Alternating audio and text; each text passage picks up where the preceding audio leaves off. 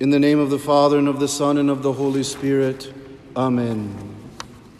My dear sons and daughters, we draw very near to the end of the liturgical year.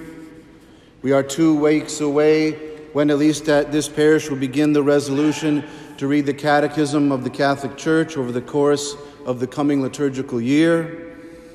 And as we hear our Lord Jesus speak about the end of things, and we have it informed by the prophet Malachi, especially that beautiful key, "But for you who fear my name, there will arise the Sun of Justice with its healing rays."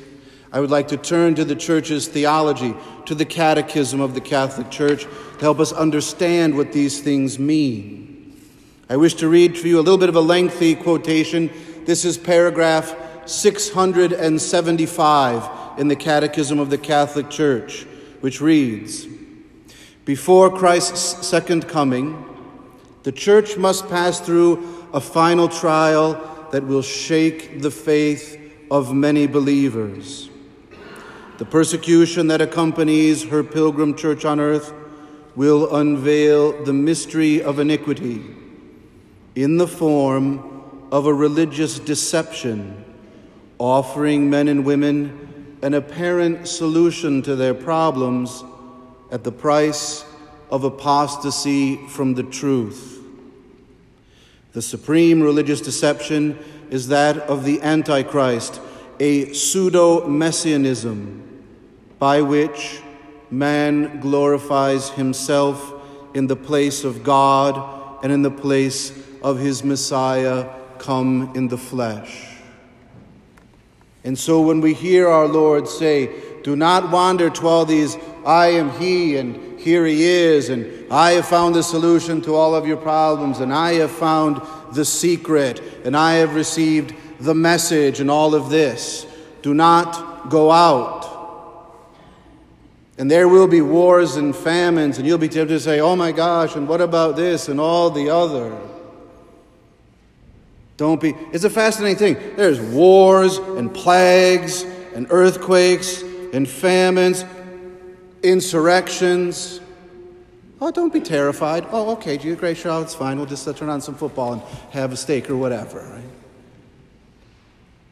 But of course, that's not the solution. That's where that, from the prophet Malachi, "For those who fear my name will arise the Sun of Justice." That temptation to find answers and assuages to the problems of the world by apostasy from the truth. Oh, the church is outmoded. Jesus Christ is just some holy figure from past ages, a wise man, and so forth. We know now, we know better. And to great sadness, there are even hierarchs in the church who say such things.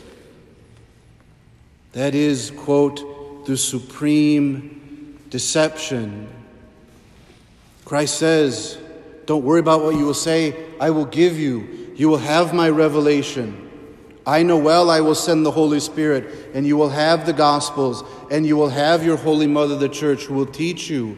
And if you study and learn, you will have the words, and none will be able to resist or to refute, because you fear my name, and because you hold love for my name. And say the name of blessed Jesus with love.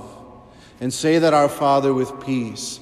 And in that rosary, say the names of Jesus and Mary with love and affection, even when we have to struggle through tiredness and difficult schedule and so on and so forth.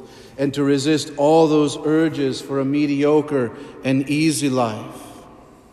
And perhaps the Apostle St. Paul, in his second letter to the Thessalonians, gives that key. Don't act in a disorderly way, right? See, order is the godly way. On the contrary, in toil and drudgery, night and day, we work. So imitate us. And we hear some of you are conducting yourselves in a disorderly way, not keeping busy, but minding the business of others. It's nice to know that being in other people's business is 2,000 years old and then some, right? You don't have to feel quite so, but we see that's happening, right? And so I would give you a second quotation to conclude the sermon. also from the Catechism of the Catholic Church, paragraph 2044. 2044 says, "The faithfulness of the baptized is a primordial condition for the proclamation of the gospel and for the Church's mission of the world."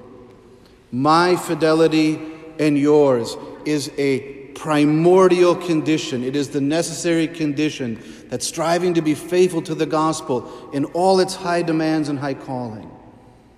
And then going out knowing that because I am faithful to the gospel, I must do my work better than others. I have to try to give more than my neighbor. I have to give a little more time to study. I have to give a little more time to work. I might have to give a little more time to charity. I have to be the patient one who sits and listens to that difficult person at work.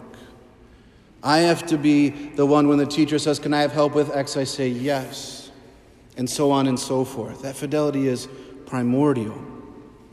And so in that spirit, brothers and sisters, I also ask for your prayers. Early on Thursday morning, I will be leaving for the National Catholic Youth Conference with 10 young people from our parish and accompanying 92 young people from the Diocese of Madison, and not to simply have a rah-rah good time, but that I, as a baptized and a priest, might have good resolutions to enthrone Christ as King and be more faithful, and those kids might be more faithful. And so pray for their fidelity and make a resolution, one or two yourself, that as they encounter Christ in that way and come back more faithful, they'll come back to a parish where everyone here is also a little bit more faithful and fearing the name of God with love, understanding that we must pass through trial, but we will not give up truth, and we'll do our work and have that primordial witness to the gospel. So let us go to the altar and worship Father, Son, and Holy Spirit in truth by offering the sacrifice of Jesus, born of the Virgin Mary, for the salvation of our souls. In the name of the Father, and of the Son, and of the Holy Spirit.